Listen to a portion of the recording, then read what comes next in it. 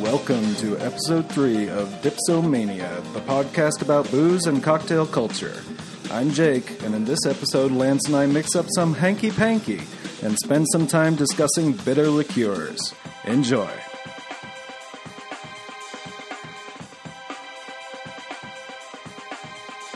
Cheers. Cheers. I was not familiar with this drink, so this is a first for me. It kind of relates to the Martinez from last week. I like it. So we're drinking the hanky-panky for those listening at home. And what was there an inspiration for the hanky-panky, or just one that you like? It's just one that I pull out every once in a while. Is it a modern drink? I don't know anything about it. Well, I suppose I should have done the research.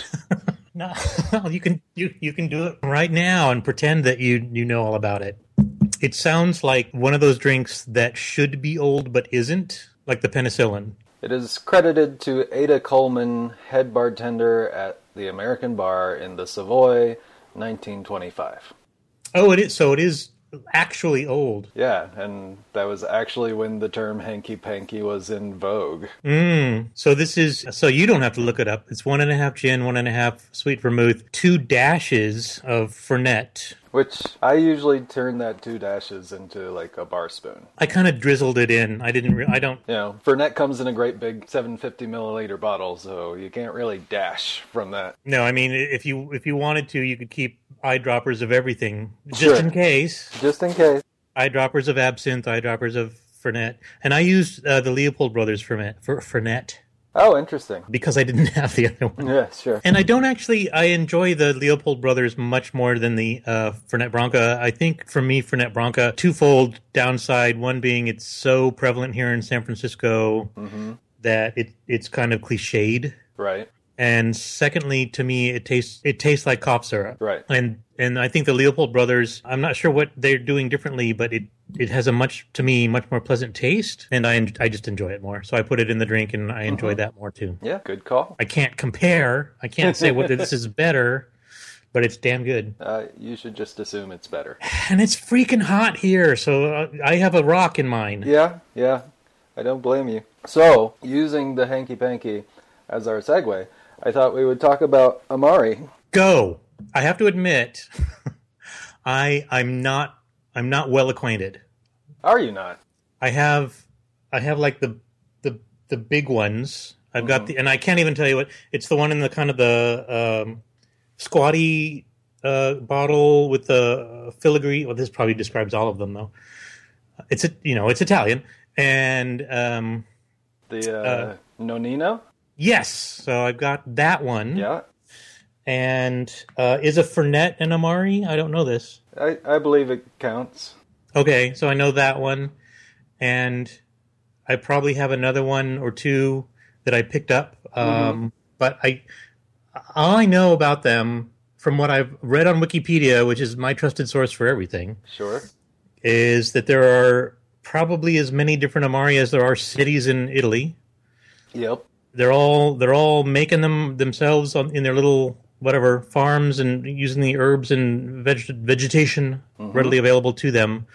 But is the base always wine? Not necessarily. I don't think so. Probably traditionally, because actually, I think Nonino is grappa based, which is it's still from the grape, but not wine based. And do you have a favorite? What prompted your? Oh well, we're talking about it because of the drink, but Yeah. do you have a lot of them? Not an extensive amount. I just like bitter drinks more than sweet drinks.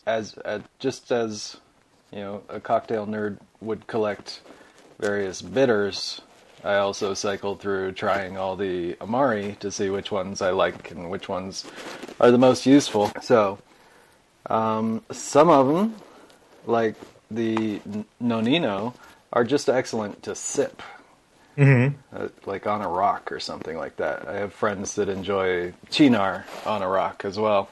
And would you consider Cynar? It's more of a bitter, or is it an Amari? I believe it counts. So it's a huge field. Yeah, I mean, it's basically bitter Italian liqueurs. People count Aperol and Campari as Amari. Oh, okay. But I usually think of like Cynar, Averna, Ramazzotti, Ciociaro, that kind of stuff. And Fernet. Yeah. Yep. And do you have a favorite? I like Cynar a lot. I love the Nonino. As we've established, have you tried the new Cynar, the 70 proof? It hasn't reached Colorado shelves yet. It's supposed to come within the next couple weeks. All right. Well, I look forward to a report. I haven't seen it either, which is unusual. I mean, we've got Cask and the Campari group is based in San Francisco, so really? You ought to get it first. Yeah, it's probably around, and I just haven't looked for it well enough, or even asked. I often go into liquor stores with. I have something. I mean, there's a reason that I'm there. I'm out of something probably. Right. But then I also just sort of roam about and see if there's anything new. If there's a new gin, I will always pick that up. Sure. And I do look at the bitters. I look at the vermouths. The whiskeys are overwhelming. There's always way too many of them. Agree. I don't probably consider myself a connoisseur of any of the liquors, but with whiskey, like I know the ones I like, but I can't give you like a sliding scale of like, here are the 6 bourbons that I really like. I can think of like 2 offhand that I always go for. Yeah, I'm kind of the same. With bourbon and scotch. Yeah, I mean, I always have like, I probably could name like 5 scotches that I would suggest or, take to somebody's house or something like that. Mm-hmm. Less so with bourbon. I have a much smaller group of bourbons that I know well, and I usually stick to those. And speaking of scotch, since I linked you that little Ardbeg. They sent some scotch into space, or at least into zero gravity or something. Right. And they said that it definitely made a difference in the taste. It sounded like it made it taste not very good. Well, yeah, and I'm also, I mean, obviously it's kind of it's a marketing thing. Yeah. Because I don't think the ancient Scots were throwing their scotch into the sky to see how high they could get it. I doubt it. Yeah. But I'd be interested. And then, so the notes, they said antiseptic lozenge and rubbery smoke. Right. No. No, that's one of the worst things. It's like... You made perfectly good scotch taste like a tire fire. Mm-hmm. And its aftertaste is pungent and intense. So I probably won't be lined up to get that one. Yeah, no. Wasn't there another one that... there's the undersea scotches. The one that they found... Yeah, the Shackleton whiskeys. Yeah, and then didn't they reverse engineer that to make more? Yeah, I think so. From a molecular point of view? Yeah, they're doing that with rum, too. Like, there are rums that are aged in casks on a boat that sailed across the Atlantic and stuff like that. Mm-hmm. And they said it takes some of the sea in... And the wood is expanding and contracting because they're going through cold and warm. And so sloshing about. So, sure, yeah. You can probably taste that. I probably won't spend $100 for that. Thanks. No, and even for the Shackelford, I've had aged whiskeys, and I think I've burned my palate enough that because they lose a lot of intensity. They become really smooth and really not sweet, but I think they lose some of the notes in them, and I find them less interesting than what I can get on the shelf. Yeah. Am I going against the tide on this? I also think really old whiskey is more of a status thing. So it doesn't taste better, but it's just nice to bring it out and tell people, this is 40 years old. Yeah, it's kind of like good wine. I'm sure there are differences, and if you train your palate to recognize the differences, you can enjoy that. Yep. But if you don't train your palate to recognize the difference, you're not going to care. Yeah, I have had one really old wine. It was 48 or 49 years. Wow. And, very expensive. Just the sediment was like sand, and there was a ton of it. Yeah. And at first, the first taste after they opened, they said let it breathe for a really long time because it's been sitting in the bottle, and when it starts to oxidate, the first thing that it tasted to me like was a bologna sandwich. It had this weird porky. I mean, porky, fatty, weird, like almost cheesy taste. That's bizarre. And the first thought was, "Oh, this has gone off. This has been corked, or right. this isn't right." And we went to the sommelier because it was not a cheap bottle of wine, as you would imagine. Mm-hmm. And he said, "Let it sit for like 15 minutes, 20 minutes, or sip it," because we were out at dinner. Yeah. And as the night progressed, either I was getting more intoxicated so that the flavor didn't bother me, or it really did change as the night went on. And by the end of the night, it was a delicious wine. It was really, really good. Huh. So in those cases, if you ever do get the chance to have something super aged, right, be super patient with that thing. It's like grandpa, right? That's interesting. Let it sit in its little rocker for a while and tell you a story and then drink it. And don't be put off by what you smell or what you taste on the first. If you are anxious and you want to know what it is, sure, yeah. So I'm wondering if that's the same with whiskey, because I think you open the bottle, but you're not leaving it out, right? You're corking it to try to preserve it. But I wonder if I don't know how wine works differently from whiskey. Whiskey's higher in alcohol, obviously, but I'm wondering if they decant Scotch, if that would make a difference. I don't think so. I think with the whiskeys, adding a bit of cool water is always recommended to, with air quotes, open the flavors or whatever. Yeah, there for a while there was a company that was selling you Scottish water. Yeah. Do you remember that? Yeah. To put with your whiskey, because then it's Scotch whiskey and Scotch water, and so then you get the real honest taste of Scotland. Sure. Because it's got Scotland in it. I applaud them.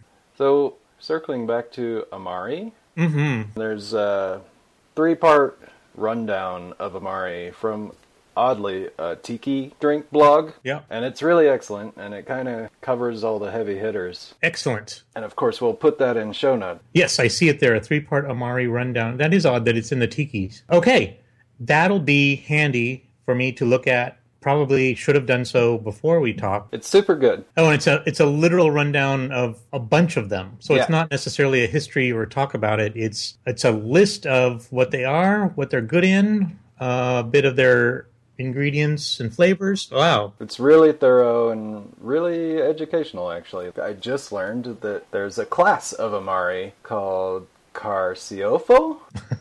Does it literally have a question mark at the end? It doesn't. That's how I pronounce foreign words. Okay. I uptalk foreign words. I wish it did. And that's for artichoke-based Amaro. So Chinar is the primary example. Oh, I know that. So Montenegro is another one that I have. Oh, and Zucca as well. I've had that's the rhubarb one. Am I wrong there? I'm not sure. I don't think I've had that one. Oh, known ingredient rhubarb. Yeah. That's the other great part of Amari is they're all like trade secrets. Zucca is another one that's really good, just by itself on the rock. I don't tend to enjoy rhubarb, but as a drink, it's delightful. And it's not like Chinar tastes like artichoke. When you find out known ingredients for some of these things, like they're not always easy to recognize. Oh, Quina, which is another really nice one. Yes, it is. And another Bronca, and another Fernet. Wow, there's a wide... Oh, the Gran Classico. Yep. That is the weirdest thing I think I've ever put in my mouth. The Gran Classico? Yeah. Or the Quina? No, the Gran Classico. I like the Quina. Okay. To me, the Gran Classico is... it's like the St. George Rye gin, in that I have not found anything to do with it yet. Okay. And by weird, I don't mean weird bad. I just mean unusual, because it's one of those to me that it's distinct to such an extent that I don't know how to pair it with anything. Well, like known ingredients is wormwood, gentian, bitter orange peel, rhubarb, and hyssop or hyssop. That's a lot of that's all kinds of Amari mixed together, basically, in the ingredients list. Oh, and Luxardo's in there, of course. I'm very fond of Luxardo's products. I tend to think of them as being sort of a big company, and the stuff that they make is going to be,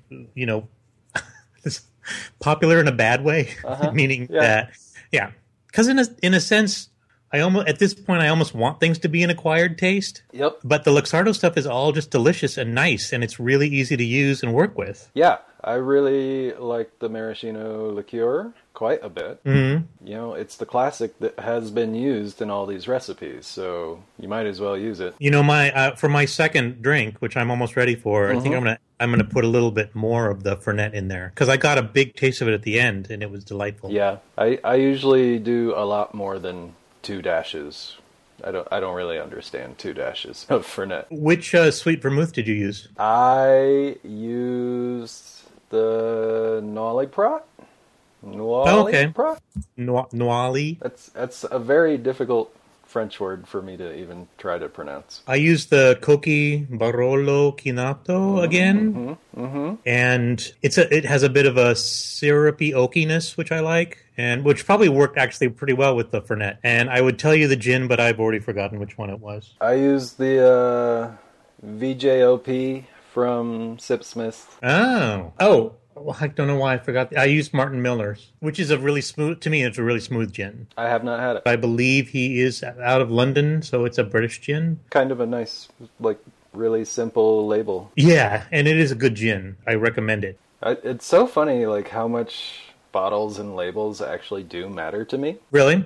Does that make a difference? I think so. I'm attracted to a good label and a good bottle. You know, as long as what's inside is not bad, I'll probably choose the pretty bottle over the normal, unattractive bottle. Even if the stuff in the normal, unattractive bottle is maybe even slightly better. I'll go for the pretty bottle. I'm right there with you, probably. Aesthetically, it's nice to show off to people. It's nice to have on your counter. So Botanist Gin used to come in this fairly distinct square bottle that looked, I don't want to say masculine, but it had a heft to it. Right. And they've since gone to more of a barrel-shaped, but it's a cylinder. Yeah. And then the ingredients are not etched, but I guess embossed. They're raised lettering on the glass, on the outside of the glass bottle. That's neat. It's lovely, but I miss the old bottle. I really liked it. Yeah. One of my favorite B-level gins, somewhere in the middle, is the, let me see if I can find it first, so I get the name right. It's from the Tuttletown people. Mm-hmm. Half Moon Orchard. Is it also in one of those little squat bottles? It is not. It's in a liter bottle. Wow, big. So it's in the $30, $40 range, but you get a liter, so that makes me feel good. You know, the front of it, and it's a cylindrical bottle, and it's whatever, but the front has a nice sort of painted on label. Yeah. So it's not like a paper label. And there's an anchor and sort of nautical motifs. And then on the back is a tall ship. So you see that when you're looking at the front of the bottle, through the bottle. Mm-hmm. And I just think it's really cool. It's not a pretty bottle, but have you tried Ford's gin? I have. According to my source, they designed that bottle so it's easy to pick up. Yep. It has a grip in the middle. It absolutely does. When you're a bartender and you just need to get something and pour it, the Ford's gin was actually designed for easy pouring. That whole line, from what I hear, was tailored to be basically well at a high-class bar. Okay. You know, a $12 to $15 cocktail kind of bar, but right there, ready for action. Mm-hmm. They didn't want to make it too precious. I thought that was really interesting because so many distillers try to come up with these great stories about how fantastic their product is, and Simon Ford didn't necessarily do that. He's like, here are good basic boozes for you to make all the cocktails with. Yep. And I thought that was pretty smart. I have only had the Fords. What else do they make? That's a good question. I know they make a vodka. Yeah, vodka, Cana Brava rum. Yes. And a tequila as well. So all the basics. All the basics. Oh, look, and they have learn about our ergonomic bottle PDF. That is handy. There's a scale on the side with exact measures in fluid ounces and liter measurements. And the long neck, easily hold with a full hand. Ah. Do they all come in the same bottle? Yeah, roughly the same bottle. No. Interesting. Oh, yeah, I guess they do. Shall we pause and make drink number 2? I think we shall. Because I'm sweating like a pig. Poor baby. Fuck this heat. All right, we'll be back.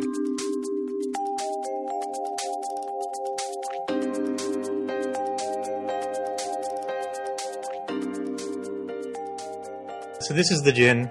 I think I showed you it before. Oh, yes. Koval. And again, beautiful label, Yes. laser cut and with gold embossing and just a lovely, lovely gin. So I used that again. This is actually the exact same formula, but like I said, I did put in probably a quarter of an ounce this time. I also stepped up to a quarter of an ounce of Fernet, and I switched to the Koki Torino, which is much tastier.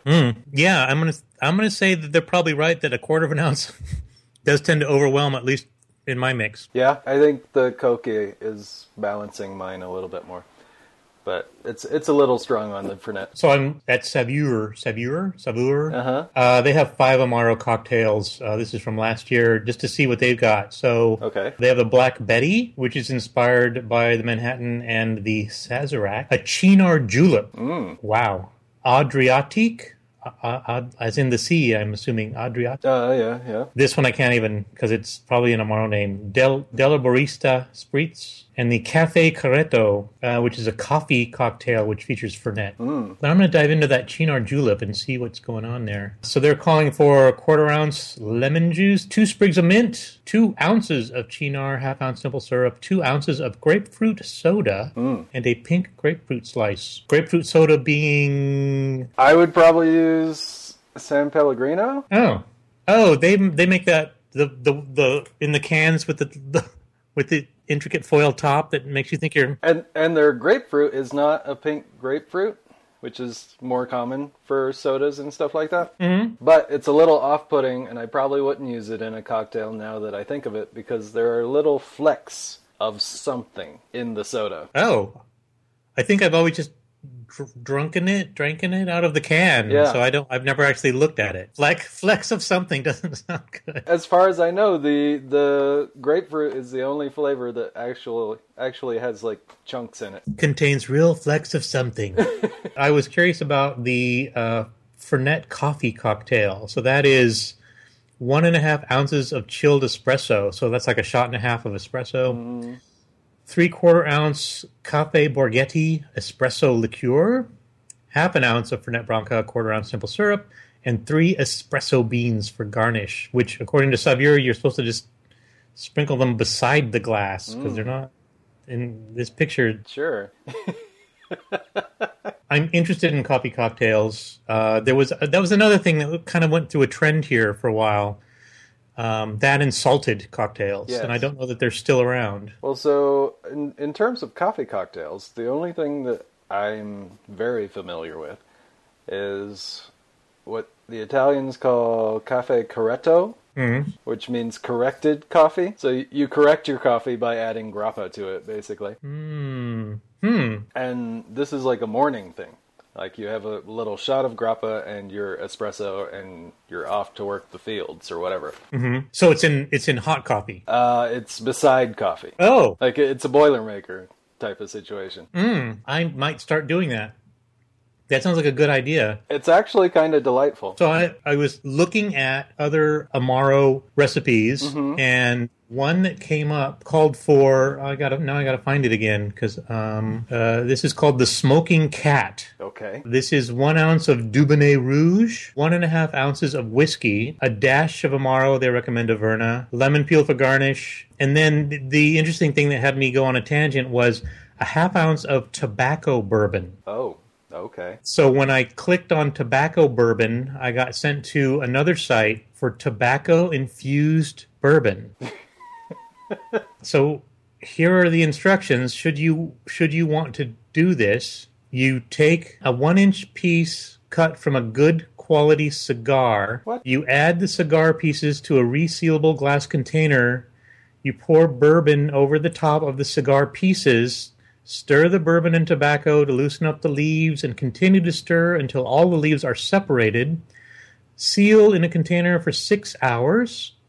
After 6 hours, strain the bourbon, obviously, one hopes, through a fine mesh sieve lined with a cheesecloth. Huh. I have never, ever in my life thought of doing this. Although I would probably enjoy it better than a good quality cigar because I don't really enjoy cigars. I enjoy cigars. If you make this, they also have a second recipe for the Havana cocktail. Mm-hmm. So you take 2 ounces of the infused bourbon, 3/4 ounces of Frangelico, 12, count them, dashes of Aztec chocolate bitters, 9 dashes of cherry bitters, and 3 dashes of Angostura bitters. That's a lot of bitters. Somewhat insane. It sounds a bit insane. Although the Frangelico is super sweet, so maybe the bitter actually worked. They're crediting this to the Experimental Cocktail Club in London.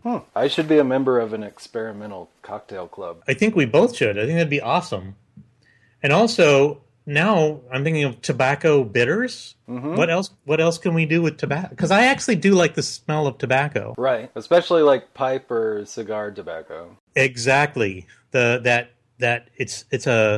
smells green and it smells sweet. It's a lovely smell. See, now I'm looking for tobacco bitters. Somebody's got to make these, right? I have to say, I kickstarted a company in San Francisco that makes coffee bitters, and they are some of my favorite bitters. It's the Workhorse Rye people. They also make a rye whiskey, but I can't get that. Yes, so there's a company called Bitter Queens. They do have tobacco bitters. All right. Oh, though it contains no tobacco. Oh. It's alcohol, vanilla, dried cherry, cloves, cardamom. So they approximate the tobacco experience. That doesn't count. Sorry, Bitter Queens. No. I'm going to call you no. Art of Drink has a nicotini. Yeah. Kindred Cocktails, another site. Tobacco has been used experimentally by cocktail makers to create cocktail bitters. All right. It is as poisonous as hydrogen cyanide. Is that poisonous? Maybe. Infusion is much more effective than is smoking in extracting nicotine. So that's a caution to the folks at home. Hope you've listened far enough to know it's not necessarily something you want to try at home. I think the school is out about tobacco things. Yeah. The more I'm reading about it, the more it seems like everyone's urging caution, and maybe that's why you can't walk into a bar and get a nicotini. Yeah, seemed kind of poisonous, so. All right, there you go. Don't maybe do that. So that was the Smoking Cat, which got us off on another tangent. The Wild Strawberry Amaro. That is strawberry-infused Blanco tequila, Campari, Coqui Americano Rosa, and 1 drop of vanilla extract. That sounds good. Yeah. I would drink that. Yeah. Here's another one, the Paper Plane. That's a good name. You know what we should do? One of our shows should just be coming up with names for cocktails without actually concocting the cocktail. That is so hard. Well, that's why we'll have the names available. Oh. And you can just pick the name out. Open source names. Exactly. We're not making the cocktails, we're just making the names. So we'll do the research, right? Mm-hmm. So you don't get like last week we discussed that there were tons of Martinez's. Right. You don't want your Martinez confused with somebody else's Martinez. You want to be the only one. So we'll look and see if there is a hashtag cocktail or dirty bandage or whatever we want to call it. Yeah. We'll do the research. We'll have a list of names that are not yet cocktails. This was actually very important to me when I submitted my recipe that Gary Reagan published. Mm-hmm. I really honestly expected for someone to have made a Negroni with Suze. Yeah. Because that's all my drink is. It's straight up Negroni, substitute Campari with Suze. I expected that to exist. I didn't find it. I also expected a drink to be called Citrine, and I didn't find that either. No? So, good for me. I want to say, what's in a white Negroni? Suze. Oh. How is yours different? So mine sticks with the sweet vermouth. A white Negroni uses dry vermouth. Oh. So gin, sweet vermouth, and Suze is my drink. A white Negroni is gin, dry vermouth, and Suze. Okay. Thank you for clearing that up. I really expected it to exist already, but I didn't find any proof. So I win. The Paper Plane, this 3/4 ounce of bourbon, 3/4 ounce of Aperol, 3/4 ounce of Averna, and 3/4 ounce of freshly squeezed lemon juice. So you have bourbon. Aperol. Aperol is kind of sweet, a little bit bitter, citrusy. and then Averna. Uh-huh. Averna tastes like Pepsi Cola. Really? To me. Okay. You can make a great cherry Coke with Averna and cherry hearing or something like that. Mm-hmm. Yeah, it's one of the sweeter Amaros. I kind of don't like it that much. I have a bottle still because I don't use it. That's fair. I have tons of bottles of stuff of the same name. Like, I am literally, so the top shelf of my fridge is all vermouths and Amaros and that kind of stuff. Yep. And then the second shelf is garnishes. But so I am trying to like go. There's stuff in the back. You know, you buy a bottle because you don't know what it is, and then you use it a couple of times and you think it's interesting, and then you forget all about it. I have a ton of those bottles that I need to like get rid of or drink. I've honestly wondered if I'm the only person that does this, but I will go like on a mission to kill bottles that are like, you know, just 2 inches left at the bottom. And just pour them all together. Well, no, I'll use them appropriately, but like I will focus my attention on them. Like I'll draw them out and like sort of stack them up, and it's like, okay, I have these things. What can I make? And do these tend to be the things you don't necessarily enjoy, or just it just doesn't? It's just low. A little bit of both, honestly. Okay. It's a thing that I like periodically do. It's kind of like spring cleaning of my bar. Mm-hmm. I get tired of looking at bottles, and I want them to cycle out. I really need to do that because just making today's Hanky Panky, I was looking for the Leopold brothers, and it was kind of pushed back because, you know, you get things and you just shove the bottles in there. It's like caroms, and they rearrange themselves. Right. And there were a couple of bottles, well, embarrassingly, there were 2 of the same thing that you thought you were out of, and then you bought another one.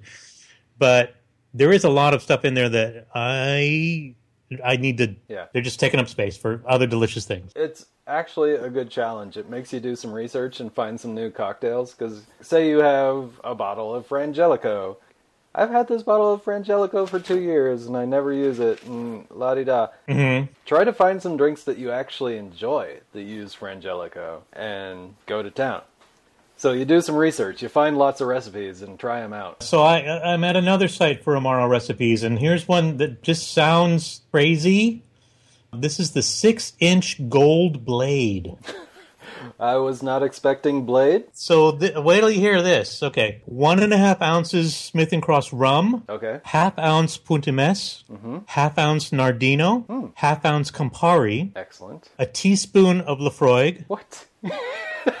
Not done yet. Okay. 2 dashes Angostura, 1 dash Mole bitters, and an orange twist. That is a hell of a lot to put into one drink. That's like a circus in a glass. Yeah, I'm reading the reviews here. Deep bitter cocktail with 4 types of bitters, not for the meek. Campari is the most powerful bitter anyway. You definitely need the Smith & Cross rum. Which is powerful, funky rum. So here's another one. This is the Elephant Flip. 1 ounce Ramazzotti Amaro. Okay. Half ounce of the Smith & Cross again. Half ounce of Buffalo Trace. Wow. Half ounce of Demerara syrup. 1 teaspoon pomegranate molasses. Yep. 4 dashes of Angostura. 4 dashes of Mole bitters. A pinch of salt. 1 whole egg. Because it's a flip. Topped with an ounce of IPA. Wow. Okay. I'm not going to go there, I don't think. No.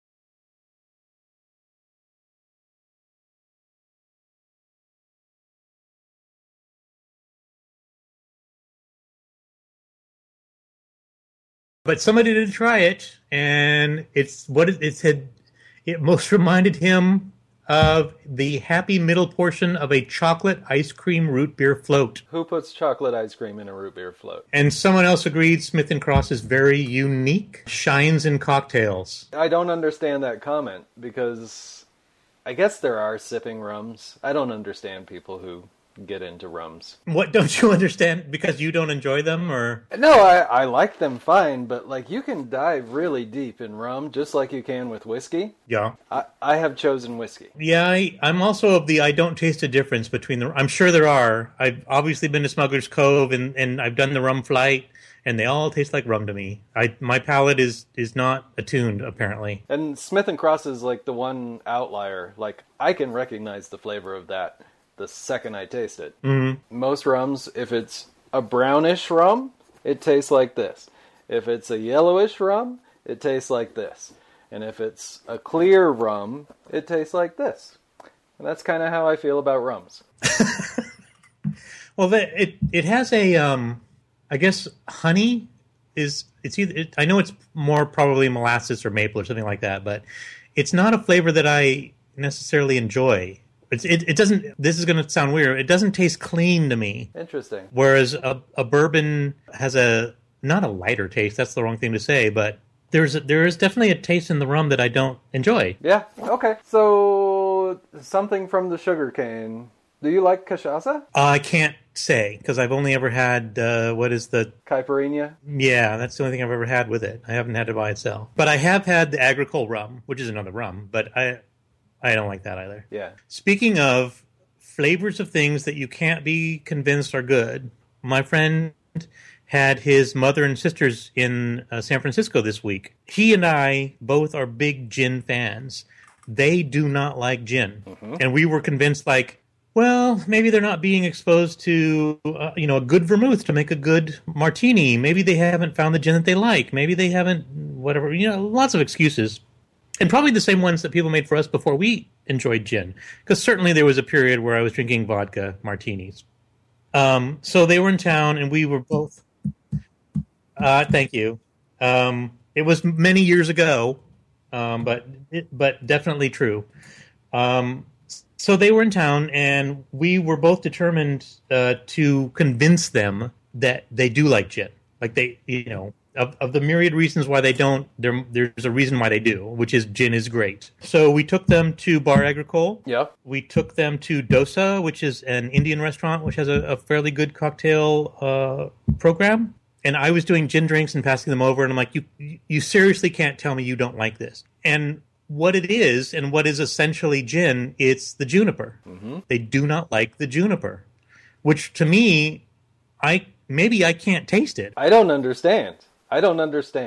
Because you like the juniper. Yeah, exactly. Because obviously you do. You're having that giant juniper Sipsmith. Which doesn't have enough juniper. Not even enough juniper for you. They would taste any cocktail set before them, and I mean, delicious. There's one at Dosa called, it's named after a flower. Damn it. This is really obscure. I can think of how the flower is pollinated, which is ants crawl over it and open the blossoms one at a time. Oh, peony. I pronounce that peony. Okay, I have no idea which is correct. I don't either. Peony sounds better though, probably. So I'm gonna see if the recipe's online. I'm gonna doubt that it is. But it's a gin cocktail. Oh, here we are. Okay, so 1.5 ounces of gin, an ounce of hibiscus nectar, which is they make there at Dosa. Sure. 3/4 ounce sweetened coconut milk, a 1/2 ounce fresh lime juice, 2 drops orange flower water. And it's got a dusting of chili powder on the top. Oh wow. Yeah, it's sweet, it's creamy, it gives you that zap of heat. It's a delightful cocktail that I highly recommend. That sounds amazing. So I passed it around the table, and literally they would make this face like they were, I don't know, imbibing garbage juice or something. Like they could not, and because for me it was more of the coconut and the heat and everything melded together really nicely, and yet they picked out, I was wondering, like, if I didn't tell them there was gin in this, would they have done that? Right. I guess there are just some people who they won't like gin no matter what. Right. So there are 2 other things that I can think of that genetically people don't like the flavor of, and that's cilantro. Mm-hmm. You can genetically be predisposed to think cilantro tastes like soap. Sure. Or you think cilantro is delicious. It's kind of binary. Also, Parmesan cheese. Oh, because it tastes like vomit. Yeah. Yeah. Certain people have a genetic configuration, and the barest ounce of Parmesan cheese in their food makes the entire dish taste like vomit. Mm-hmm. I totally get the vomit connection. Occasionally I can recognize it. Yeah. I also think Parmesan is delicious. I do too. I love Parmesan. So, the reason Parmesan smells like it and may taste like it to some people is because there is a common enzyme in vomit and Parmesan. Yes. And I think even people who like Parmesan, if they do the blind smell, they will say this smells like vomit. I totally recognize what makes it seem like vomit. I also recognize the soap flavor in cilantro. I don't. But I think it's delicious. I don't get a soapy flavor from cilantro. Or maybe I just haven't eaten the right soap. But I also like a lot of cilantro in everything. In guacamole and salsa. I'm ridiculous. I can have a salad of cilantro. Yeah. So we were talking about the gin, and I said there's probably nothing I wouldn't try once. There's nothing I wouldn't put in my mouth. If it's food, I will try it once, no matter how disgusting or creepy it sounds. Like, I've certainly eaten bugs, and they don't really taste like anything. They're often very seasoned. I will tell you from experience, the one thing that has its own flavor is ants. Oh. Are they sweet? No, they're kind of spicy. It's weird. It's almost like putting your tongue on a battery. Oh, weird. Oh, yeah. I can see that because they have acid in them, probably. Yeah. So I have a new thing that I've tried only yesterday that I want to tell you about. All right. And it fits our topic. This sounds exciting. It's Balsam American Amaro. You can find it at balsamspirits.com. Okay. And so this is basically a concentrated Amaro. And so it's vodka with fruit and spices, according to the label. Mm-hmm. Comes in at 88 proof. And one of the things that they suggest you do with it is make your own sweet vermouth. Oh. So you can take 3 parts of any wine, I would use a red wine, and then 1 part balsam spirit, mix and store in small bottles and refrigerate it. We tried this at the bar yesterday. Our bartender just mixed a little bit of red wine with a little bit of this, stirred it around, put a rock in it, and it was delicious. It was great. Weird. What an awesome idea. Then, since I was the driver, I was looking for a low alcohol type of situation. And I asked for a shot of the balsam just with tonic water. And it was great. It was bitter. It was citrusy. It's my new favorite bitters and soda. It's way beyond bitters and soda. It's got so much flavor. It's my low alcohol treat. So you're telling everybody we need to look up this Balsam Amaro and get us some. I think this Balsam Amaro is really cool. They have on the label several little recipes. Mm-hmm. One of which they call the Wingman, which is 1.5 ounces of balsam topped with Perrier, tonic, or cola. So that's their highball, low alcohol drink. They have a balsam and brandy. They have the sweet vermouth instructions, 3-to-1. And then something called Royal Wisdom, which is basically a Royale. So it's balsam with champagne. They have an article in Forbes for the rich and famous. And it says in the first 2 hours, the 3,000 bottles of that were sold out. Bought by Grant Achatz and Curtis Duffy and Eric Rupert of La Bernardine. And so backlog of orders from Dubai, Panama, and Singapore. So everybody wants this shit. I got mine. Nice. According to the label, it's a wormwood-infused bittersweet spirit inspired by an 18th century vermouth formula. And then it instructs you to enjoy neat or add to wine to make bespoke vermouth. I love bespoke. Well, you're in San Francisco. You have to. Here's a good quote. While the first batch was good, it lacked a certain sluttiness, Seeger says. We wanted it to be decadent, to have a real strong fruit note. So he teamed up with Roderick Marcus, who is a master tea blender, and Barry Young, who's the master distiller at Boyd and Blair Vodka. The potato vodka people. It's got a blend of Spanish cantaloupe, honeydew, pineapple, hibiscus, Seville orange, 4-year-old blood orange fermented dark tea, as well as Southern Decadence magnolia shrubbery, which combines cane sugar with sugar from magnolia blossom oolong tea leaves that are dried in a room full of magnolias to absorb the flower's aroma. Huh. Wow. I do love magnolia flowers. See, now, so if you wanted to make it yourself at home, this is all you need to do. That's all you need. So I'm done. Thank you for that recommendation. I'd never even heard of this. It looks really interesting. And we tried it neat, and it's a doozy. Well, it's a high proof too, right? It's like 86 proof? 88, yeah. 88. Yeah, it's a doozy. But once you mix it, it does really interesting things. Nice. And so you can just get a bottle of cheap wine and just go to town with it. Right? Perfect. Little $7 Tempranillo. Yeah. Sweet vermouth. Yep, and never tell anybody. I made this myself.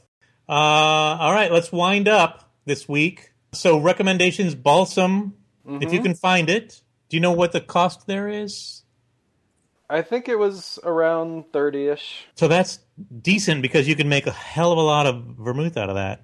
You could. It's a half bottle. It's a $3.75. Beautiful label. I have no other recommendations other than that peony cocktail is delicious. If you want to try it out at home with coconut milk. That is fantastic.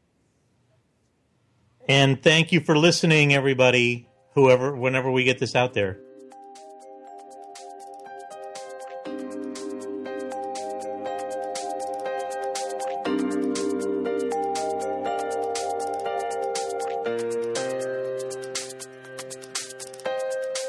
We don't know what we're doing. We have no idea what we're doing.